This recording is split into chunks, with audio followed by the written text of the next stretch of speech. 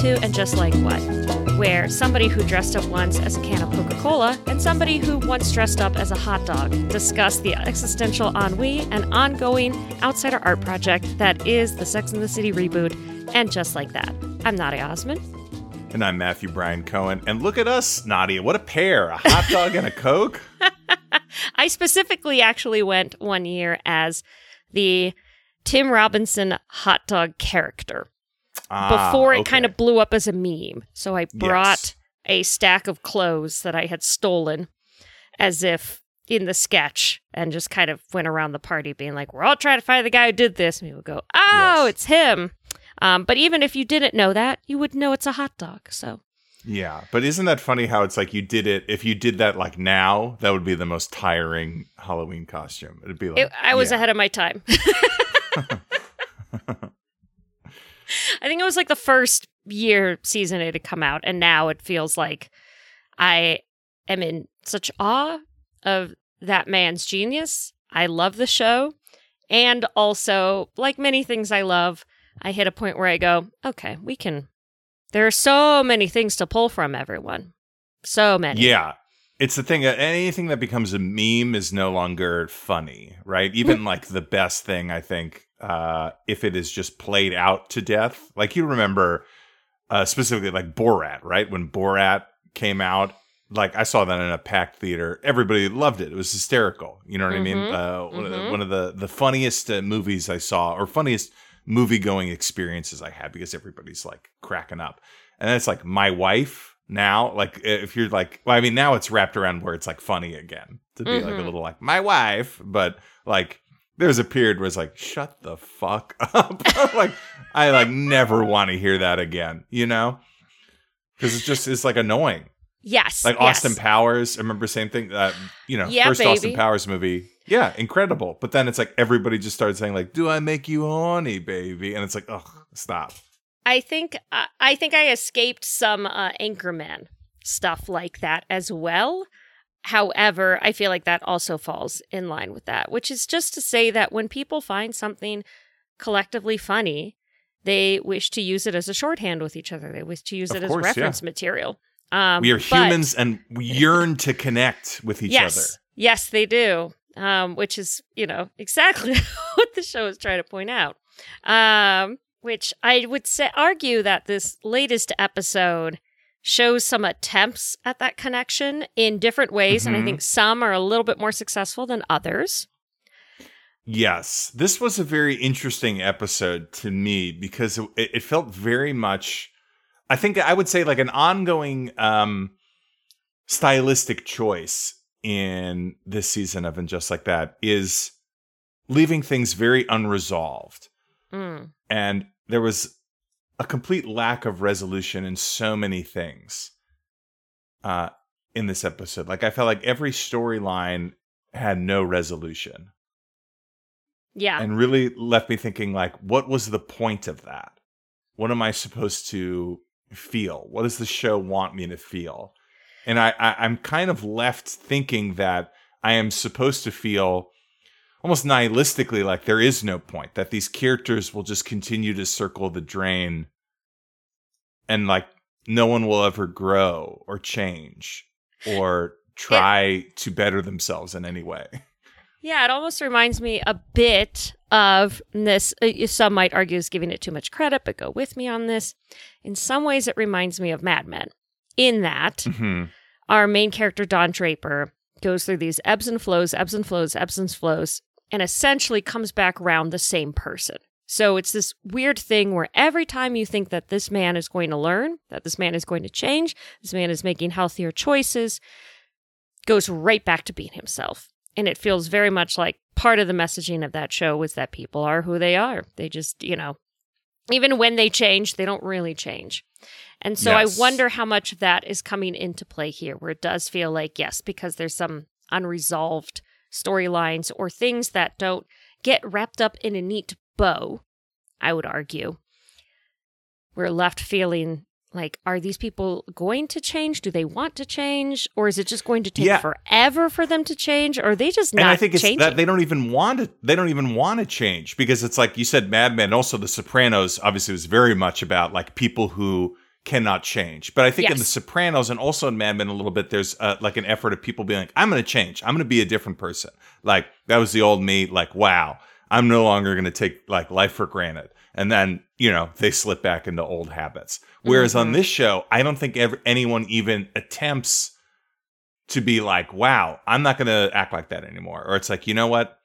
I learned something from this. Like, nobody even like tries to say that they've like learned something, like in this episode, and we'll get to it, but like Seema, I feel like never had a moment of like, oh, okay, I learned something here. Yeah. She just like had like her storyline, she just like had a sexual encounter with this guy.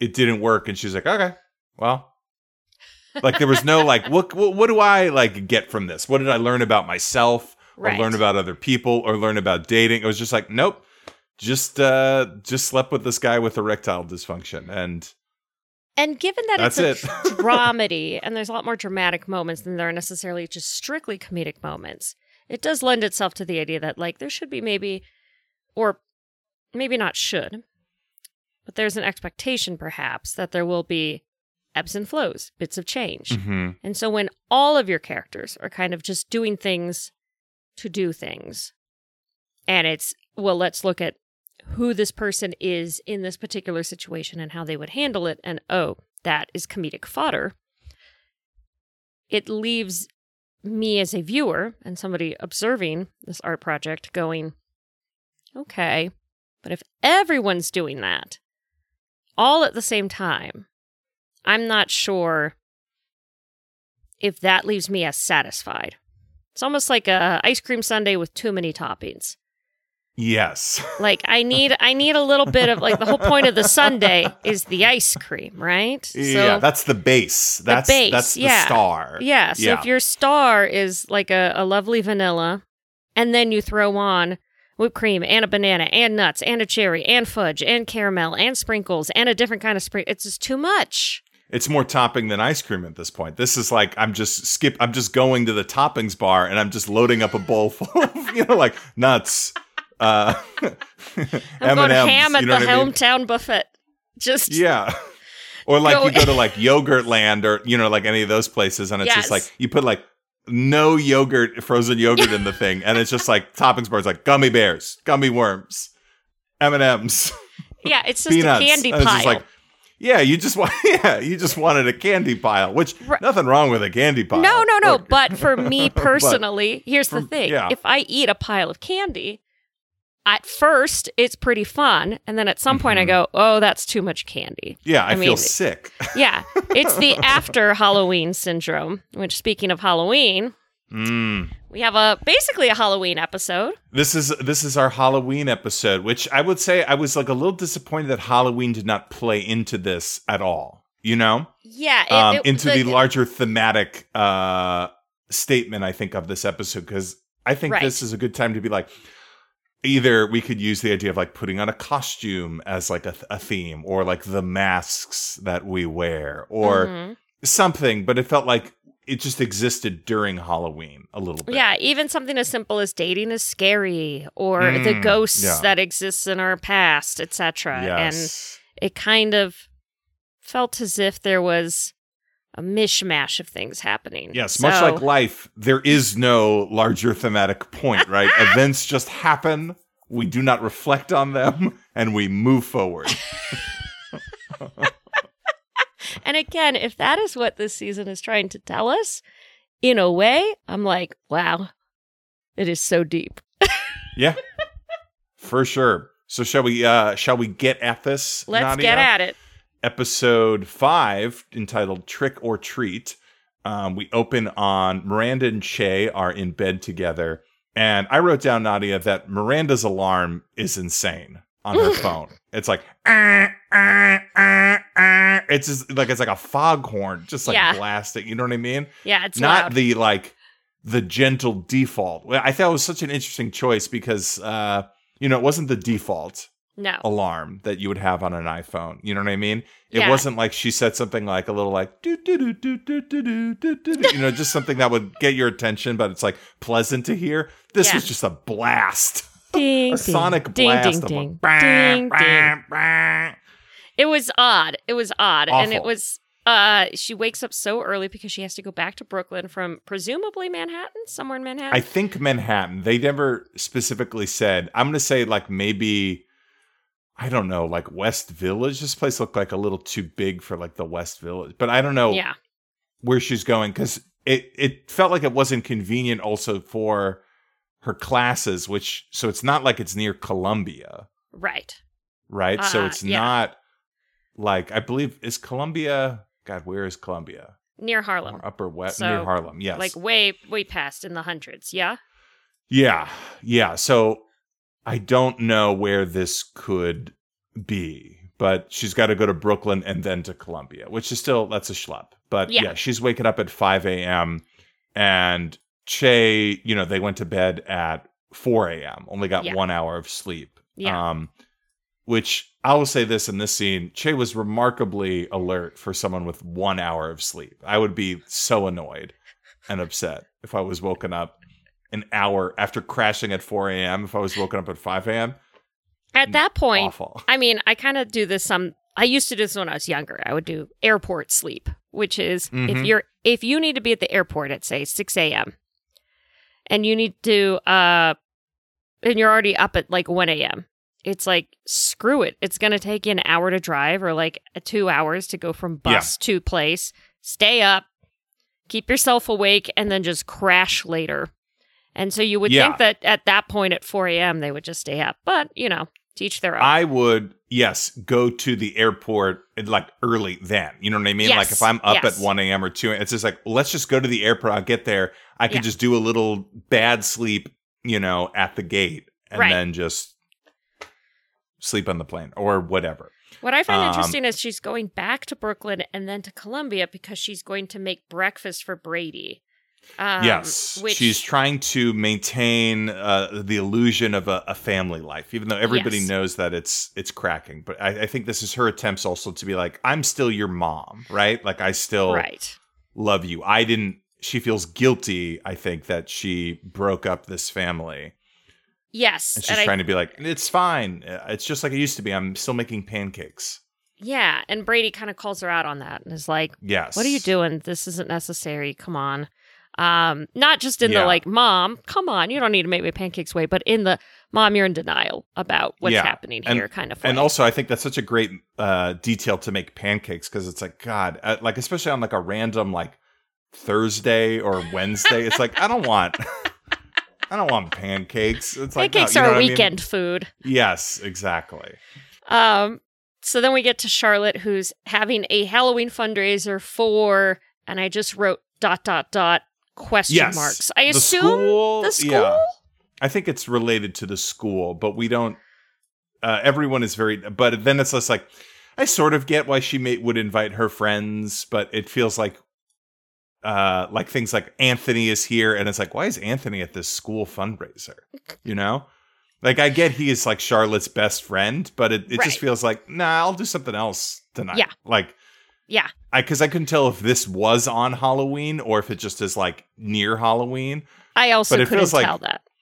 But it's like, if I'm Anthony, it's like, I got a better party to go to, right? Like, that's more like, like, because he says later, it's like, there's no gay people here. It's like, why don't you go hang out with like a bunch of gay men at like I don't know, somewhere in Chelsea? I don't know. Do something. Like, why are you at a fundraiser with a bunch of like just married older people? It's like, this doesn't feel fun for you. Yeah, and I thought something was going to come back round with it, and I'll touch on it very briefly just because nothing comes of it, which is Anthony is in this devil outfit. He calls out somebody else that we've never met who's dressed up as sort of a sexy Roman soldier, centurion, Spartan. Yes. Yes, a centurion. And basically alludes to like, we fucked in the gym once, remember? Yeah. And that guy says, I'm married, and walks away with their wife.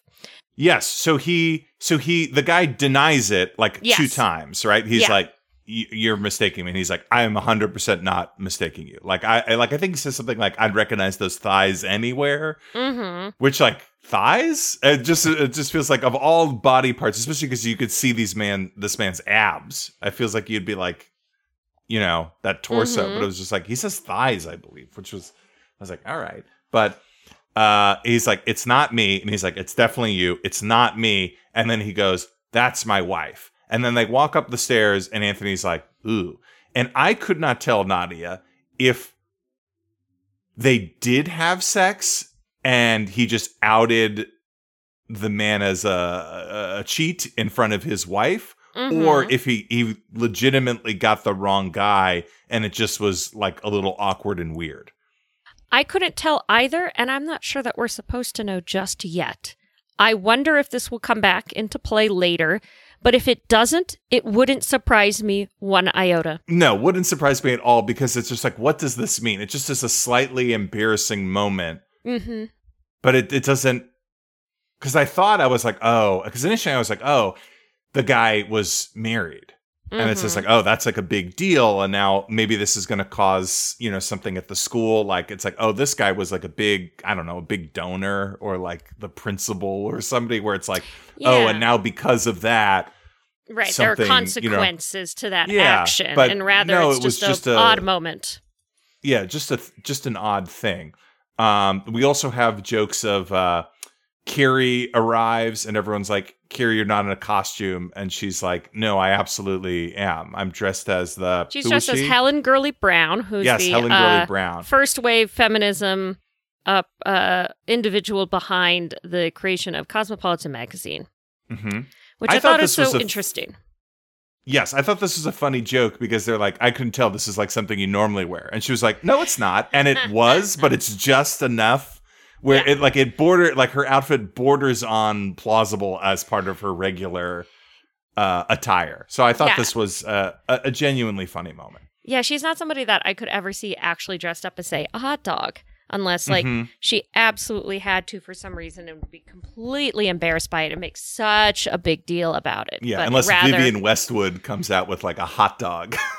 And then she'll dress as a hot dog and be like, what? It's Vivienne Westwood. And everybody will be like, oh, well, in that case. Which now I'm mentally creating a hot dog-inspired Vivienne Westwood outfit in my head. I'm not going to go into details. I'm just going to say it's a combination between very fierce and incredibly ugly. So Miranda's not in costume. And, the costume that she claims to say is she is the, quote, comic disaster that is my life. And all I could think is just like, girl, we make our own choices.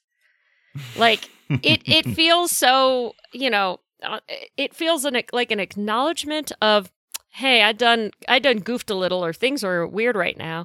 And yet it is also such a denial of, like, you did this, take accountability. Yeah, it's very funny to call this your life a comic disaster, when it's like, you're a woman in her 60s who had an affair with, like, in her 60s non-binary or 50s.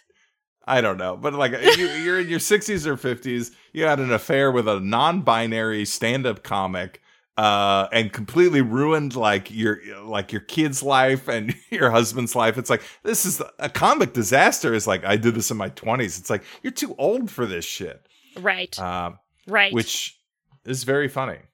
And then Charlotte and Harry are the Jennings from the FX wonderful show, The Americans. If you have not seen it, highly recommend. And there's a running joke in this episode that nobody knows The Americans. Yes.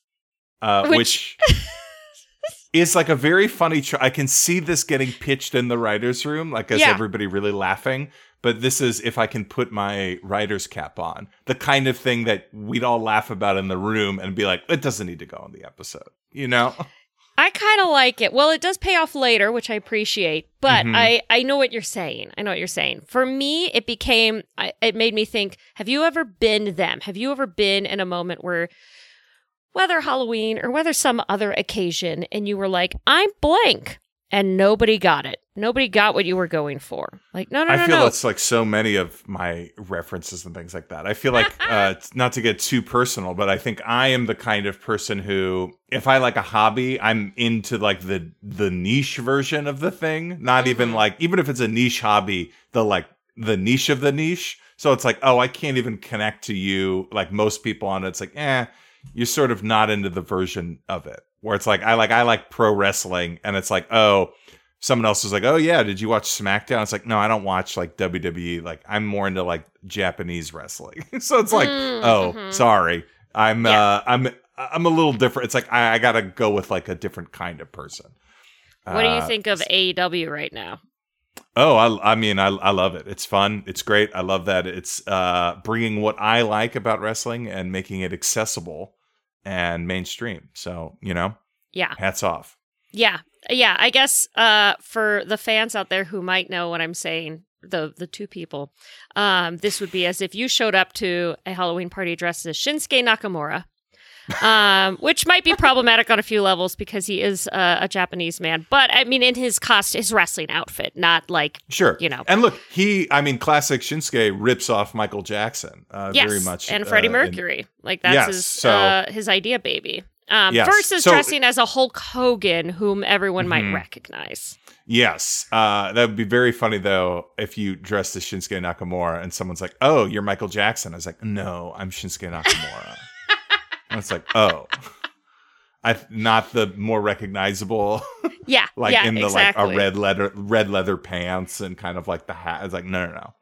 I wonder, just to go off tangent slightly, how much of this kind of thinking is going to become an issue the older, not we get, but just generally society moves on, because so many celebrities or so many people that somebody may wish to dress up as, it may be niche things like this specific television show that only so many people watch, but it also might be, I'm YouTuber so-and-so, or I'm this TikTok star. And unless you have a culture fractures like that, right? And there's less of a monoculture and everyone is sort of siloed into their niche interests. There are less recognizable figures in the mainstream, right? Like, so it's like, you could be like, "Oh, what are you dressed up as?" It's like, "Oh, I'm one of the try men. I'm a try guy." And it's like, I'm a try guy. And it's like, I don't know who this is. It's like, oh, but then you get to be like, oh, but they have millions of views on YouTube. It's like, I guess they're popular, but I couldn't tell you.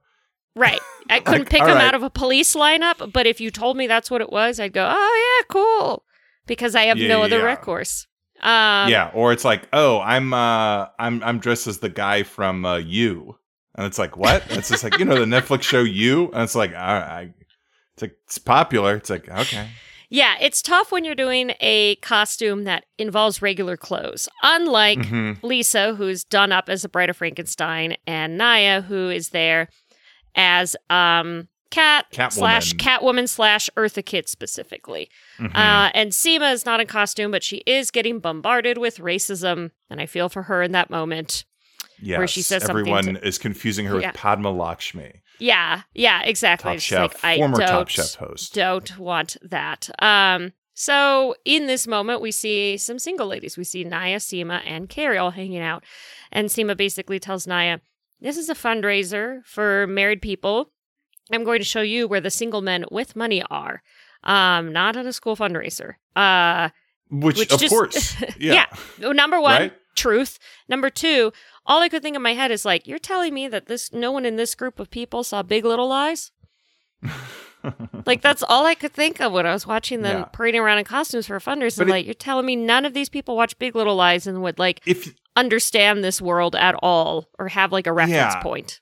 And if you were looking to meet single guys, obviously, who in their right mind would be like, "I'll go to a school fundraiser"?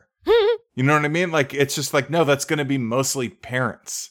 Maybe there will be some single parents, but probably not. And also people are not in the mood to hook up there. You know what I mean? At a school fundraiser? Like, no, of course not. Like, go to a cool party, go to a bar. Yeah, it's like, yeah, duh. So it's like, especially Naya, it's like, you have no connection to this school. Like, I get whatever. It's like, get out of the house. Why don't you come to this party and your friends are going there? But it's like, of course you're not going to meet any guys here. Right. It is revealed I think it is revealed slightly later when they do end up at presumably a hotel bar, some swanky establishment, that Naya's basically only had 2 boyfriends. She's been pretty serially monogamized and thus really does not know where to go or how to do it. So once that information was revealed, I was like, oh, well, no wonder. I mean, common sense to me says this is not where you go, but like, if you're single and ready to mingle, you're just like, hey, a party, why not? And then once I realized, oh, she never really dated. She didn't go through the dating process of your 20s and even your 30s. She just sort of skipped to the front of the line and went, this is it, and we're done. Yes. So I wish that was being explored a little more, or I look forward to it being explored more. Yes. Before we move on from this, I do want to mention, I thought of you, Nadia, watching this, that the George Washington, the character, had a George Washington costume at this party. He did. What a lovely little nod. Kudos to you, writers room. Obviously intentional. Yes. Yes. And he wears that outfit to have intimacy with his wife. And I just wrote, nice. Nice.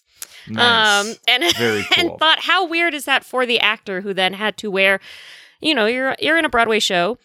And I don't know how long his run on Hamilton actually was, but I'm going to say, let's say 2 to 3 years because the show was so popular. At least a year to 18 months, 8 shows a week. So then to get into basically the same outfit-ish. They made jokes about this on set where he's like, oh, yeah, I know how this costume works. or like to wardrobe, it's like, I'm sure you're familiar with how it buckles. And he's like, yeah, I can do this in my sleep. Yeah. And before we get to that hotel bar, Charlotte and Harry are at home watching The Americans, which, bless them. And a Rock comes to them and says, I basically got scouted in the park to be a model. And we're not entirely sure. Harry's like, this might be a scam. And Charlotte's like, no, this is an embossed business card from Ralph Lauren. This is legit. We should do this. Yes. Now, Nadia, it struck me as strange here that Rock was interested in being a model. This is not like fit the sort of behaviors that we know of Rock. You know what I mean? It's like, it felt like it was set up as like, I was skateboarding in the park and then I was like scouted to be a model. And it's like, you really want to do this? Like, this is like what you like to do? This feels like different than everything we know to be true about Rock. Part of me, to give benefit of the doubt, goes, if Rock is exploring their identity and trying to figure out who they are in this world, I can totally see just like the flattery of being approached and going, hey, you should model. Like, how cool is that? Especially for what would be a legitimate thing with money attached that would either go towards paying for your education or, Rock gets it goes towards planting trees in Israel, as we... That's right. As we say later. It's for a good cause. So it's not even like a thing where it's like, I need a new board and this would like pay for it. You know what I mean? A thing like that. And I'd be like, okay. Right. But yeah, I think if I like what you're saying about like, this is Rock, maybe like exploring their identity or things like that. I think it need a little bit of like, you're into modeling. Like, why do you want to model anyway? It's like, cause it's cool. It needed like a little bit more. Yeah, especially if it's just like, I grew up in Manhattan. I see models all the time and they look dope. Or, just I follow these people on Instagram or something to kind of help solidify it. Because instead, what we have really being the focus is that Charlotte approves of this campaign and Harry is worried that it's either a scam, a Liam Neeson Taken situation, or will land Rock in rehab. And rightfully so, honestly. I approve of Harry's paternal instincts to go, now hold on just a second. Do you guys have any idea what the modeling industry is like? And we should take a beat to really think this through. Yes. And then we go to the hotel bar. Yeah. And a gentleman hits on Seema. And immediately, I first saw this guy a little bit, and I was like, this guy should have been Ray Liotta. Rest in peace. I wish it was Ray Liotta. Yes. It wasn't Ray Liotta, but guy did a great job. Regardless, but just from a brief glimpse, I was like, "Ooh, Ray Liotta would have been great here." Basically, he's hitting on Seema. Some other guy hits on Naya, and then we see Seema. Carrie does the Wordle. Right. Then Seema is up in the hotel room with this guy, and he tells her that he suffers from ED, erectile dysfunction, and she's like, okay, well, that shouldn't be a problem here. and she's a little weary. And then before they have sex, he takes out a penis pump and pumps up his penis, and is like, this will only take a minute. And then she is very confused, and I guess kind of taken out of the moment. Yeah. Yeah, it doesn't necessarily imply that everything went awry, which, were this the original Sex and the City series, I think there would have been, later that night, they were on a date when this happened, and it would have been calling out, like, should I give this person another chance? I couldn't do it. I got out of the moment, blah, blah, blah. And then you would, see some funny little happenstance with this man and his pump. And in this case, we realize, oh no, she went for it. It worked out. But yeah, it was pretty good. And she says later, right, that it was like B+ sex. Right. And that's why, like, great foreplay, B+ sex. Yeah, let's give him another chance. So it's like, okay, well, what was the big issue here? You know what I mean? It just felt like a thing happened. It was slightly weird. But all right. So it's like, okay, well, what is this then? It's like very thin. Yeah, it's thin tough soup. because it doesn't totally get called out. And also, it's this thing where I go, I can see both people's perspectives here. I can see him going, I don't want to ruin the mood. I don't want to, but I need to do this for health reasons. This is otherwise, the whole night's ruined. And I can see from her perspective where she's going, we were in a groove. And then you brought out this noisy ass pump to get your dick up. Like, guys got to use it. What do you want? Yeah, exactly. I can see both sides. I can see her going, okay, well, now that this is going to take a second, versus maybe being more upfront at the top. But at the same time, I'm like, if I was upfront at the top, if I was him in that position, I could easily see somebody going like, and then the night's ruined. I don't know. Yeah, so, when do you say, you know what tricky. I mean? Like, I feel like saying this too early is like, okay, I don't need to know this yet. But, we're in the throes of passion. We're about to have sex. That feels like the time to say it, right? Right. Yeah. It's tricky. I don't know. Yeah. Much like Miranda being in bed at 3:30 in the morning on presumably a school night, and Che is doing video games and weeds. Yes, which just this was so rude. I was infuriated. It felt accurate. It felt shit. accurate for comedians. Yes. However, the part that I maybe take a little umbrage with is I go, I don't know any comedians in their 40s. Well, no, that's not true. I take it back. I take it back. No. But I think Che is expertly written as like just such a piece of shit. You know what I mean? Like, of course, it being just like this person in their mid 40s who's just like, is just partying too much with no regard for their partner. You know what I mean? Just being incredibly like rude and having all their dumb friends over to just smoke weed and play video games. Where it's like, can you do this anywhere else? Or tell your girlfriend like, hey, I need to unwind from shooting this taping. It was really stressful. So I just want to have my week of partying or whatever. And just be like, don't come over tonight. You know what I mean? Like, because this is what I'm doing. Because it's just so... It just feels like so again, shitty. Yeah, it is shitty. And if it were me in that situation, I would be going, I'm leaving. And again, it just kind of feels like this denial that Miranda has been living in ever since LA, ever since she got that serifed tattoo on her wrist that hasn't been brought up again. So no, I have we not haven't seen it. And I haven't paid too close attention to her wrist to see if they're like putting it in every time. But it did strike me as like just such shitty behavior. So shitty. And then we go to Carrie, right? Carrie's story for this episode is she's on the phone with Seema. Seema's talking about, this guy and, everything about the night. And then penis pump Carrie's makes her stop dead in her tracks. Yes. And then Carrie is in the middle of a bike lane and falls off, causes a bike rider to crash into her, and he falls off a bike or stop short. I don't understand why this guy didn't brake, because it felt like he had advanced notice that she was not moving. You know what I mean? He was just like, get out of the bike lane. Yeah. But I mean, this is true to bikers in New York. They don't like slow down or stop. They're just like, this is my lane. It's like, okay, well, you should probably stop because you'll go flying off the bike. And that's exactly what happens. Yep. He flies off the bike. And this scene was interesting to me because it was very obviously green screened and not shot on location.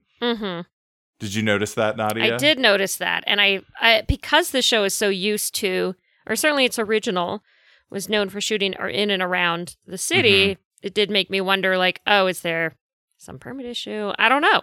I don't know why. It made me think, initially I was like, oh, they reshot this. Like, and I was like, oh, was the original scene not good? Or I was like, did they think they needed this scene? After editing the episodes, they went back and shot it. But it was just very curious to me that this was pretty obviously green screened. Yeah. And that they didn't go back and, shoot it just on the street. So Carrie basically gets into an awkward, nervous state while this guy is figuring out what's wrong with him. Apparently saw an Olsen twin on 14th going to urgent care once. So she's like, I'm going to take you there. And because Carrie's a neurotic mess, but also, she's not a bad person necessarily. She's going, let me take you. She might be selfish. This at was times, my but she's fault. like, yes, this is my fault. I will take responsibility. I don't want to get sued. I don't want this person Googling me and figuring out how much I'm worth. But I also feel a lot of guilt. Let me help you out. The right thing to do. She's like, let's get you to an urgent care. And have you ever had a weird either ER or urgent care doctor sighting or a very unexpected celebrity sighting? Because I've had unexpected celebrity sightings, but I feel like all my doctor experiences have just been, 3 sick people coughing a lot. I've had unexpected celebrity sightings, but I tried to be cool about them. My favorite was this was at an old job I was working at in New York, and I was going up the elevator to the office, and the door opens. I get in the elevator, and Bobby Flay is in the elevator, it's just me and Bobby Flay, and we're going up. I forget the floor, but it's a significant elevator ride. You know what I mean? We're on the 30th floor or something like that. And so I can tell Bobby Flay is looking at me and he's just like, God, this guy's gonna fanboy out or say something or recognize me. He just looks annoyed that he's sharing an elevator with me. And I was so mad that he thought I would be uncool. Because I was working at, this was a television production company at a time. I was low man on the totem pole. I was a production assistant. So I was just like, no, man, I'm not going to treat you and I suspected also that he was probably going to meet with my boss or something, I was like, I bet that's what it is. And I was right. But I was just like, oh, I'm not going to say anything to you, man. Come on. That would be so lame and uncool. And then I was just like, you know what? I'm going to pretend I don't know who he is. So I just treated him like a normal person. I just was not making eye contact, not doing are you, I was just like, nope, don't care. Staring ahead like a stranger. And I saw out of the corner of my eye, he was a little bit then annoyed at that. That I was no selling it, that I wasn't I'm not going to give you the satisfaction of I know who you are. And then we got out the elevator and it was I was correct. It was same floor. And he walked into the office. And he walked in first and I walked in behind and I saw he could tell I was following him. And I just gave a little bit of no, I'm here too. You know what I mean? Of no, man, I'm not just some stupid fan. And then, that was it. Love that. It's always weird when I'm trying to think of celebrity elevator specifically. My favorite, I guess, celebrity elevator story is I lived on the west side of Los Angeles very briefly, and I went into, I think it was a Whole Foods in Santa Monica to, buy one banana for $50 at the time or whatever it was, and got back into the elevator, which is very short because it's just a couple levels, and in walks Donald Sutherland. And I kind of, in my head, I went, well, fuck, that's Donald Sutherland. That's cool. And I, too, was like, I'm not going to say anything. This man's grocery shopping.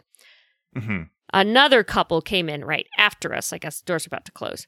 And they're the ones that went, it's you! And he was like, yeah.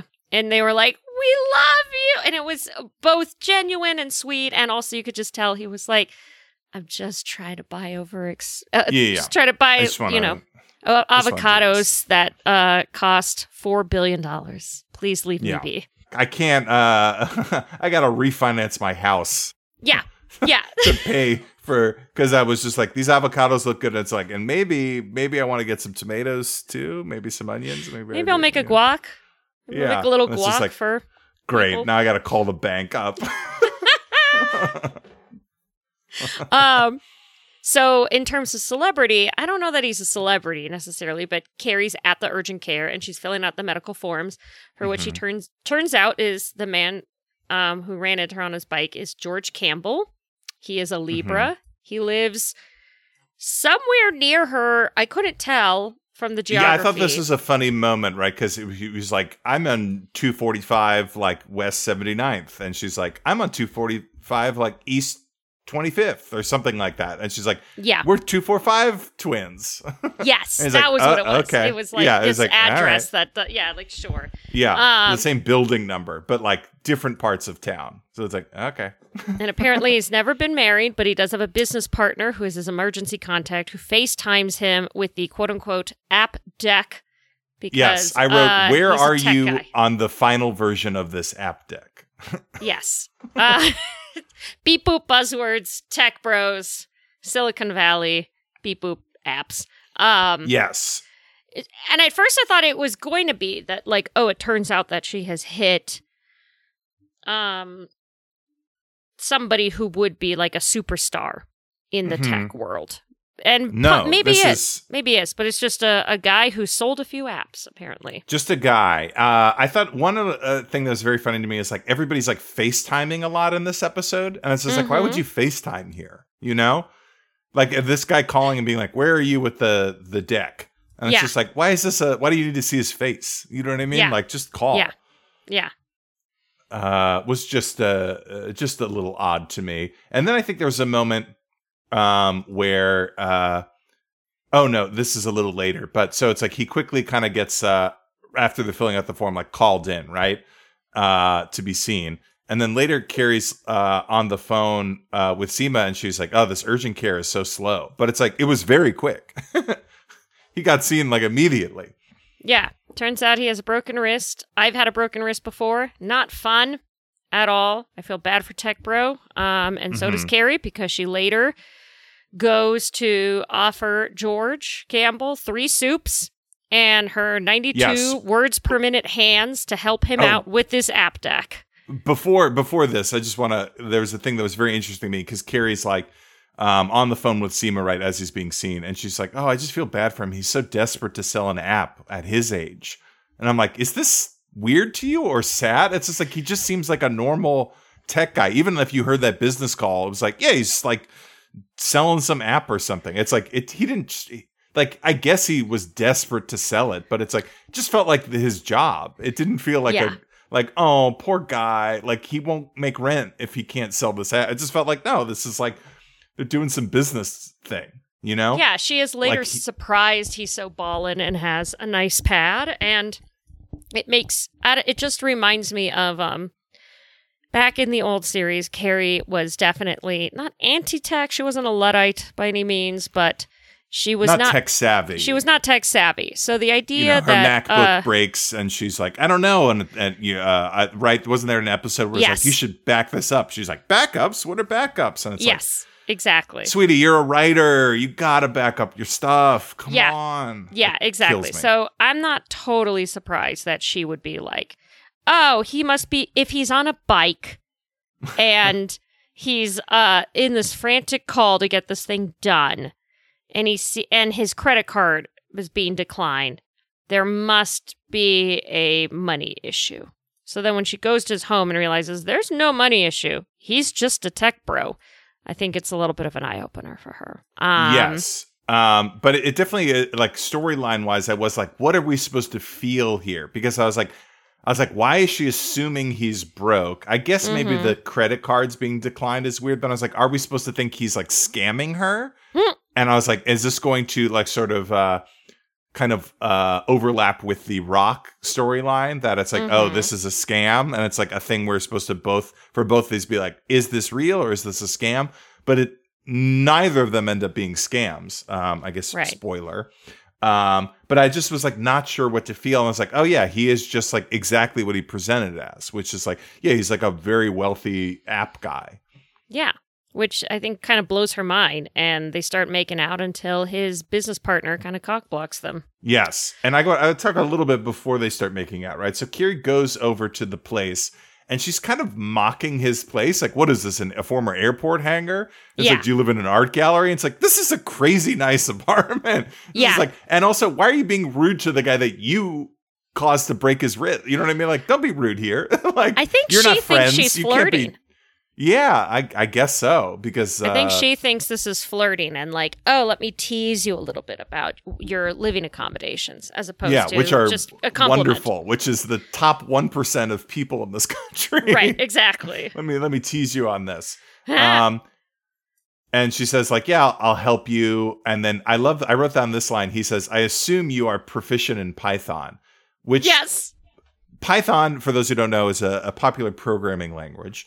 I made me confused because I thought they were just making a deck for the app, but it's like, are you writing the app now? Yeah, like, in which do you case, still have to finish it? It's because it doesn't feel like you're close to selling it if you don't have it done. And also, who is buying this app that you're writing now with no like user base built in? Like, what is the value here? You know what I mean? This isn't like 2005. Like, like, come on. You have to have a thing before you sell it off, you know? You'd have to have a thing before you could even get that meeting to have a deck. Yeah. The whole point of a deck is to have a presentation. You can't like just sell the tech behind a thing. You know what I mean? Like, it's like, if you were looking for investors for your thing, sure. But this is like selling an app like you would sell it to like Facebook or Meta or whatever. But it's like, oh, you would need like a product that'd be like, instead of like competing with us, we'll just buy it out. Yeah. So it's like just very weird for me, all that stuff. And one of the things he says when she's like typing is he goes, oh, your tiny wrists.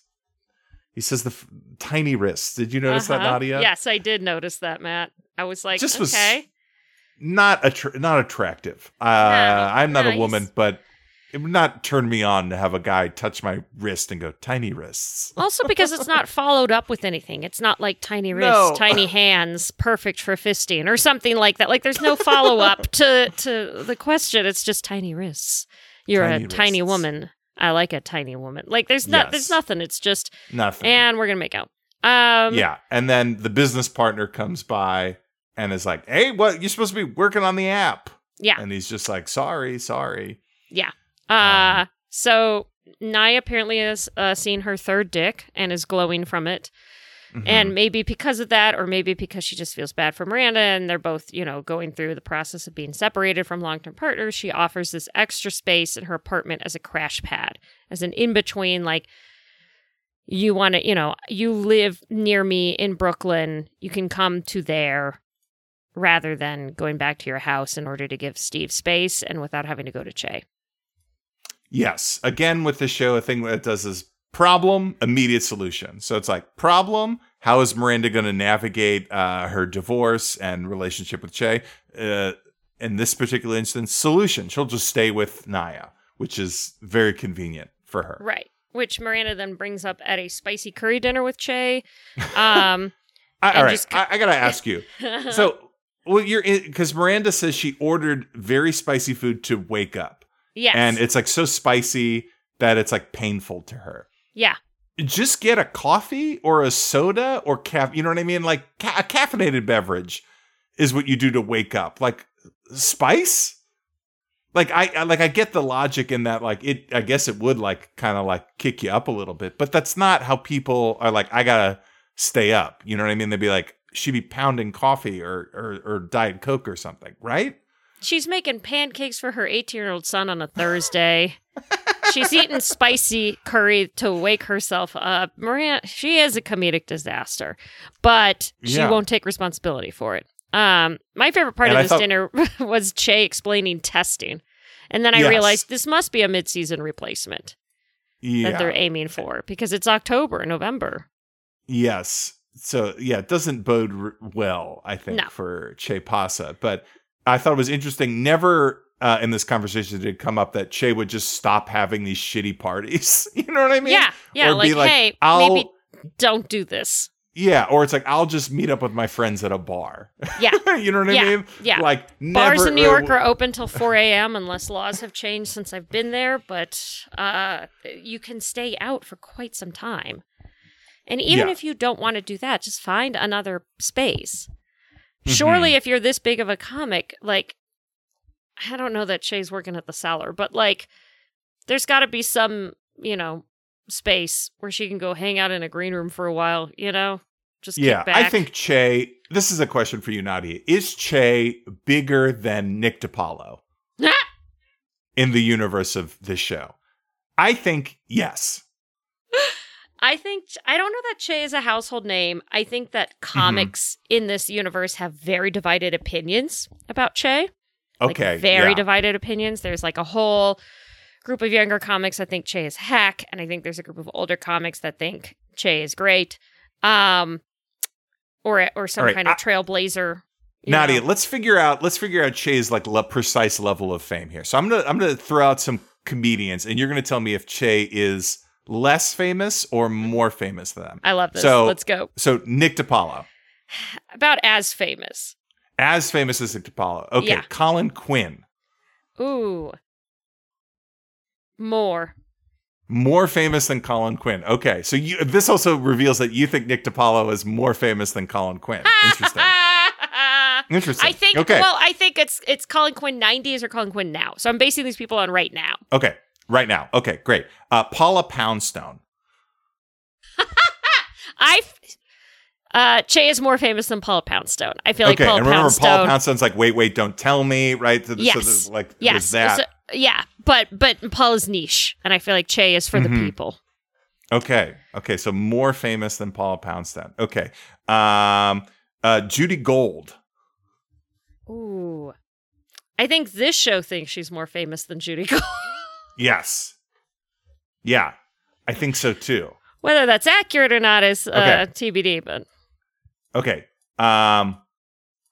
This is an obvious one, but I'm just trying to gauge. Kevin Hart. Che is not more famous than Kevin Hart. Yes, I think less famous than Kevin Hart. Yes. And then Dane Cook. Che is not more famous than Dane Cook. Not more famous than Dane Cook. Okay. But I bet Che and Dane did some tours together, or... They were on Tourgasm?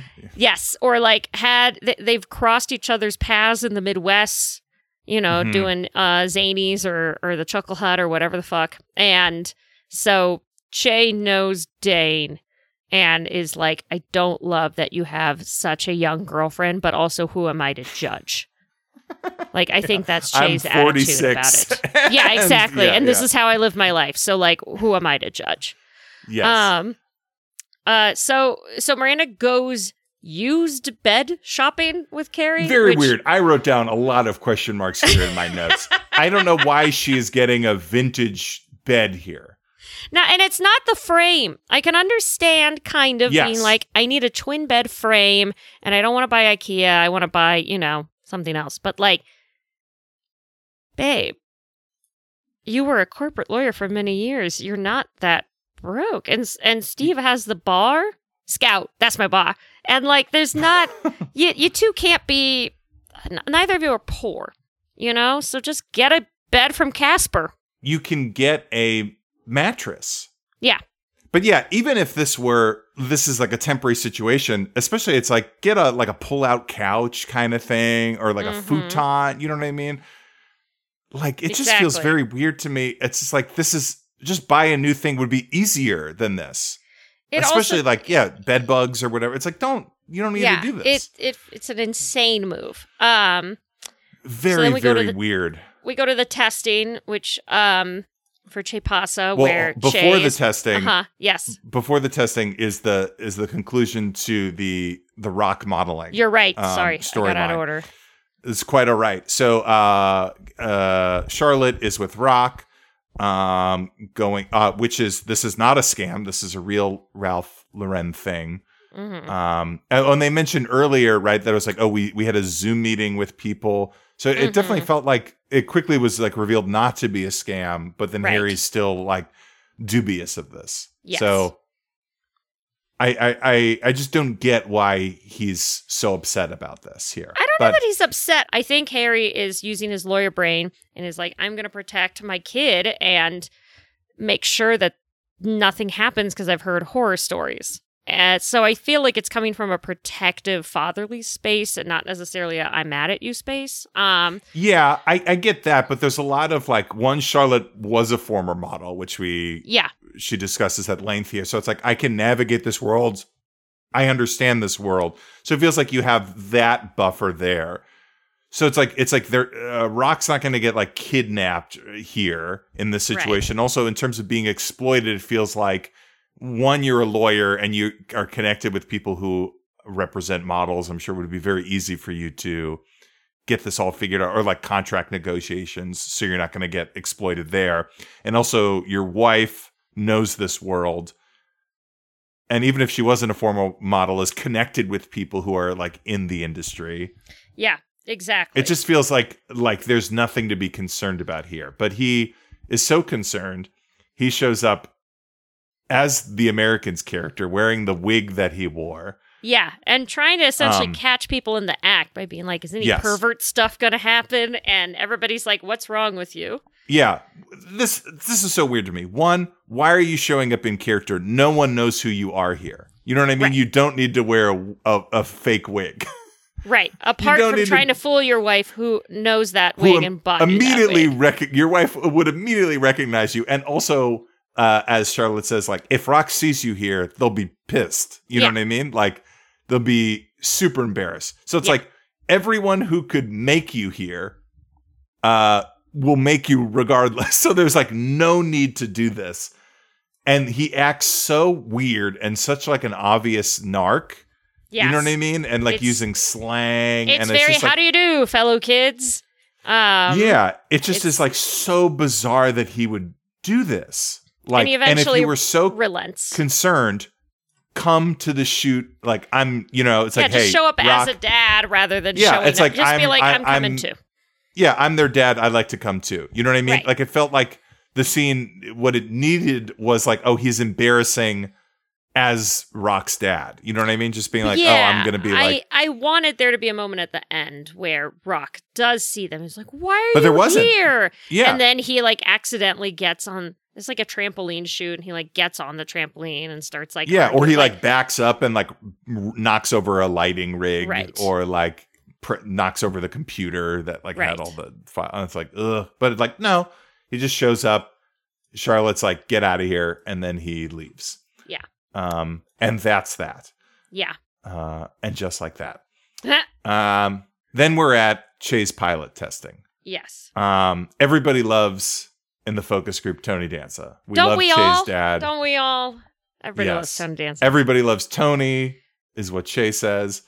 And then a certain focus group tester. I know we've said in the past that Bobby Lee is a friend of the show, even though neither of us know Bobby Lee in person. We just spiritually. But we do know this person in person.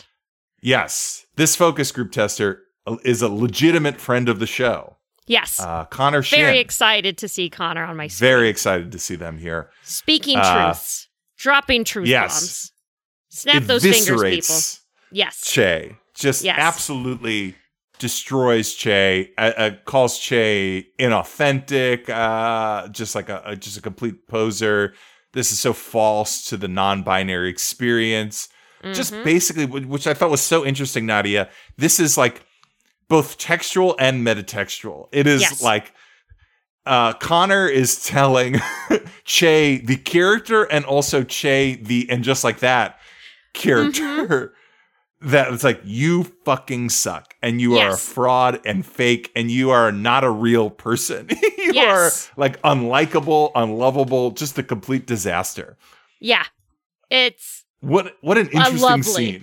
I loved every second of it. I thought it was well overdue. And sometimes I think in life you need somebody from the outside who doesn't know you, who has no ties to you, doesn't know your past or your present or your hopes for the future, to come and tell you like it fucking is. And Connor does that beautifully here, where even though, yes, and an extra meta layer of Connor being non-binary in real life makes it so that it is this person calling out this other person for their bullshit. It's just fucking delightful. Yeah. And look, Connor, great performance. Really did a good job with this. Yes, absolutely. I thought was very funny. A very kind of, like quiet delivery. Of just like, I'm just going to brutally lay down what I think about this person. Yeah, I'm going to destroy you with my words. It was fantastic. Yeah. Great fucking job, Connor. Yeah, really, really funny. Really, really made me laugh. They go back, and Che is definitely like not in the mood, is having a think. Miranda kind of goes into mom cheerleading mode and kind of goes like, we'll just make another show. You know what I mean? The kind of thing that's like, oh yeah, you don't understand show business. Just make another pilot. It's like, no. I wrote, this is our families, and the O and F of our families is capitalized. Meaning, if you are somebody that works in an industry that is competitive or not the norm, from a lot of folks, you end up getting a lot of people offering you unsolicited advice. Particularly your parents or other loved ones who maybe just don't get how it works. It's almost like if I were to go to a doctor and just say like, well, go to another hospital if you don't like this one. Like, it just doesn't make, like, this on the one hand, it makes sense. Why don't you just hand Lorne Michaels your scripts? Yeah. It's like, there's... No. Why don't you just go be a paralegal and work your way up the law firm? Like, that's not, these are things that don't work. So Miranda's saying all this stuff. Miranda's also going off about, she thinks TV is just like corporate law, which, okay, sure. But, specifically on ABC, right? That ABC sucks. ABC can eat shit and die. Yeah. So on the one hand, I understand Miranda's being protective and is, can see how hurt her partner is. On the other hand, it's not super helpful. And Che's like, I got to be alone for a few days. Like, please go.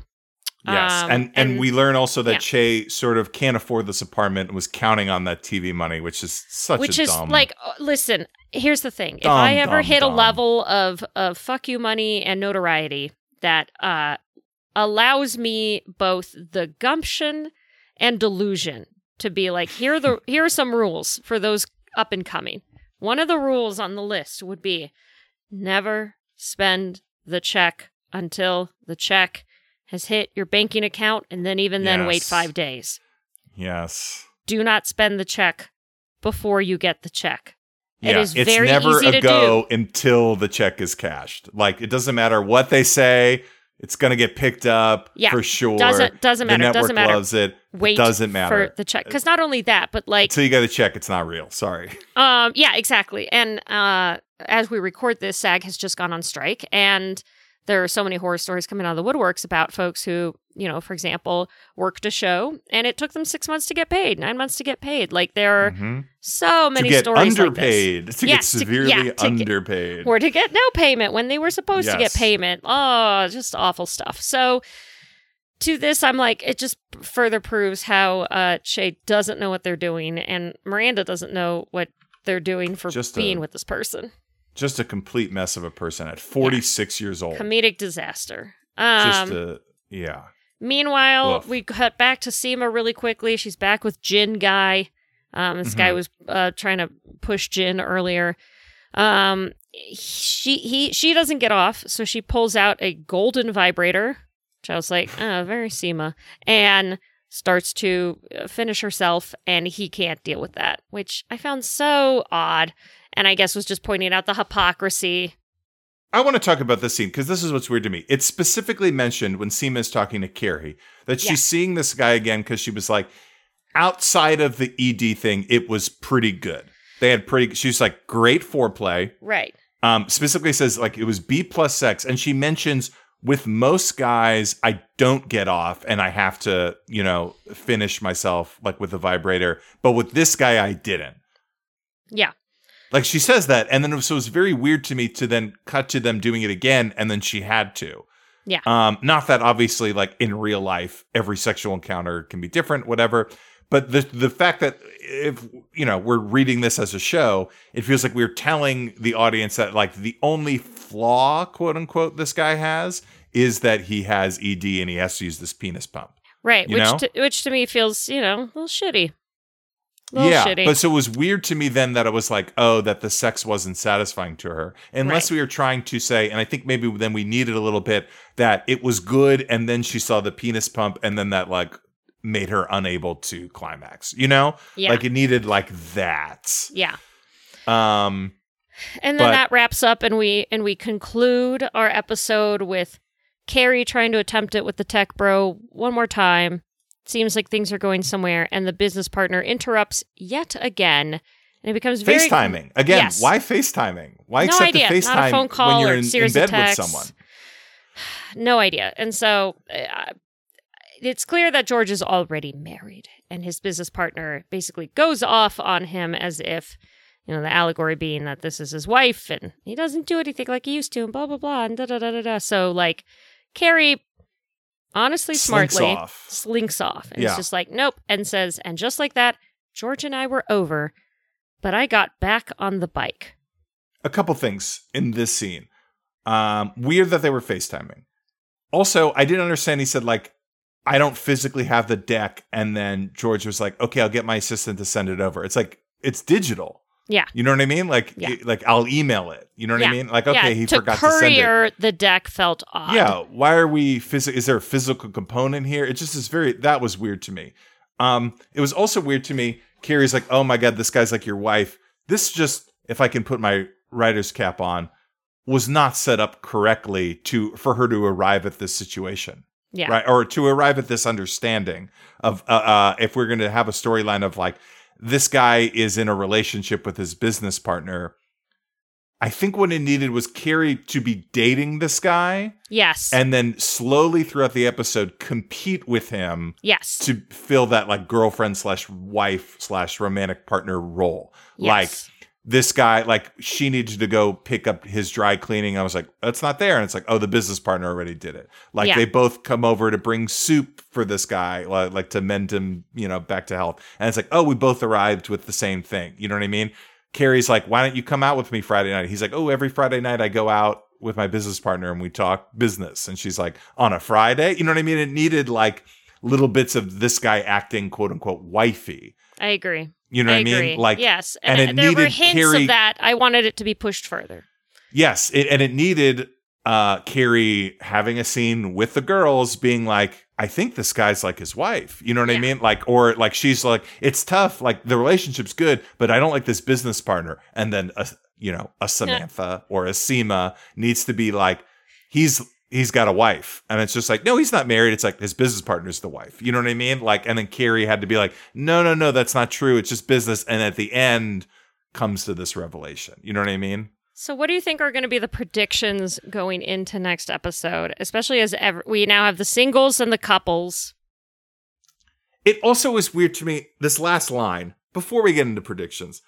What does this last line mean? I got on the bike? But that also struck me as odd because she's gotten on the bike already.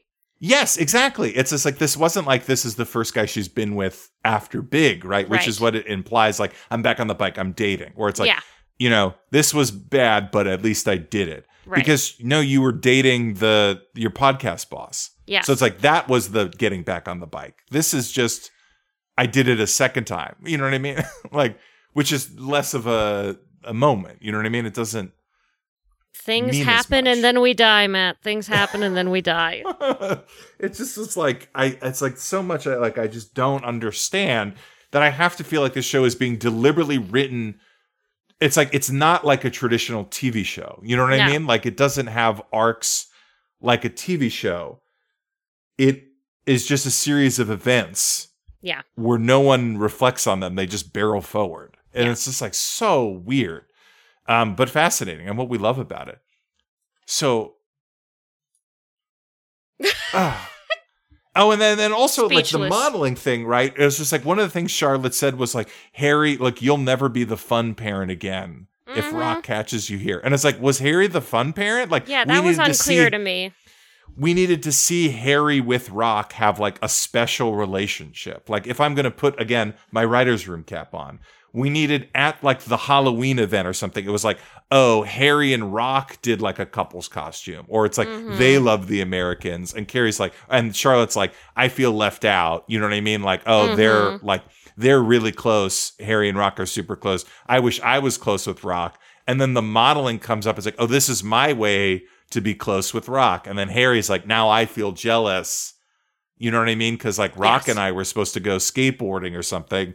But now Rock's doing modeling with you. You know what I mean? Like it needed So my my prediction is that Harry's going to do something with the Lily in the coming episodes that sets off Charlotte. Yeah, they're going to record it. Yeah, Harry's going to bust out like a tambourine or something, and Lily's going to be into it.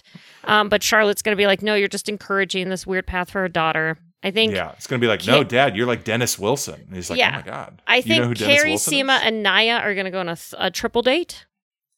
Ooh. But like a weirdly blind setup with triplets. So you think with different guys or the same guy? Like, oh my God, we're all dating the same guy. Oh, same guy. And it's like, hold on, hear me. Same guy, and it's like a play on West Elm Caleb kind of thing. Yes, which is something that I talked about earlier.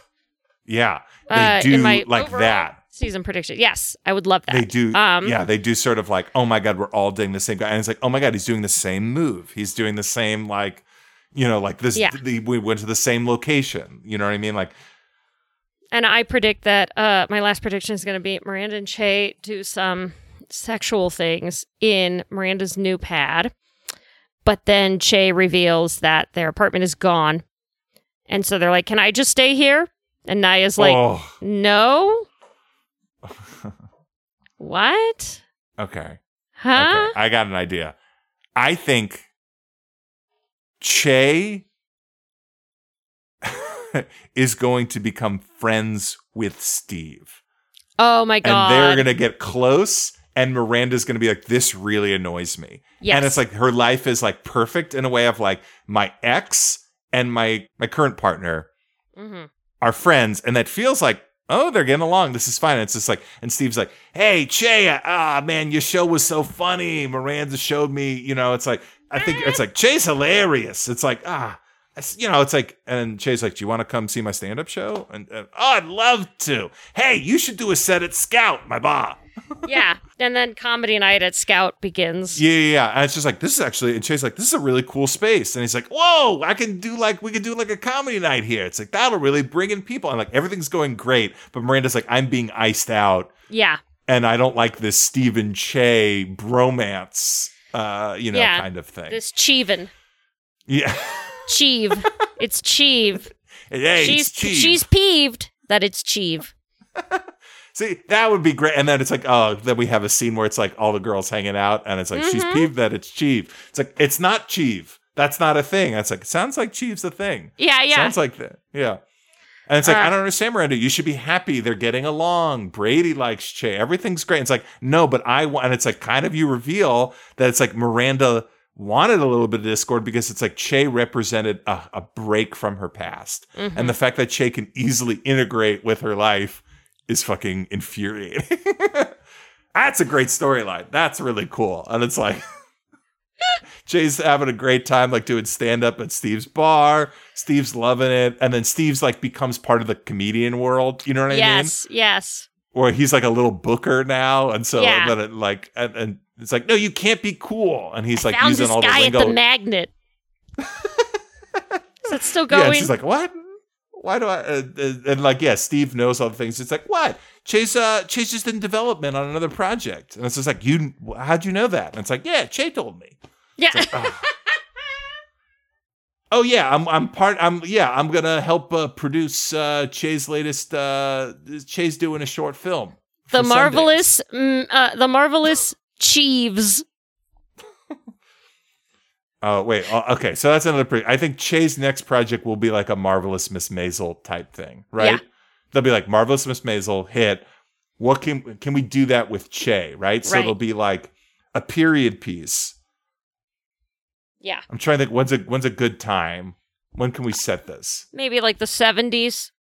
Yeah. 70s, 80s.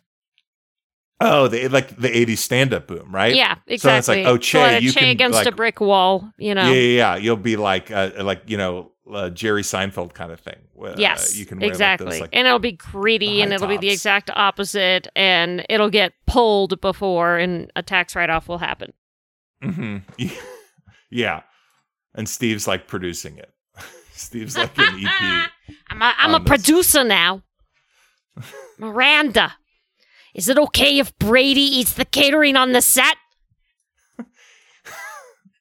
Brady went through all the crafty. This kid eats like a racehorse. There's no more goldfish crackers.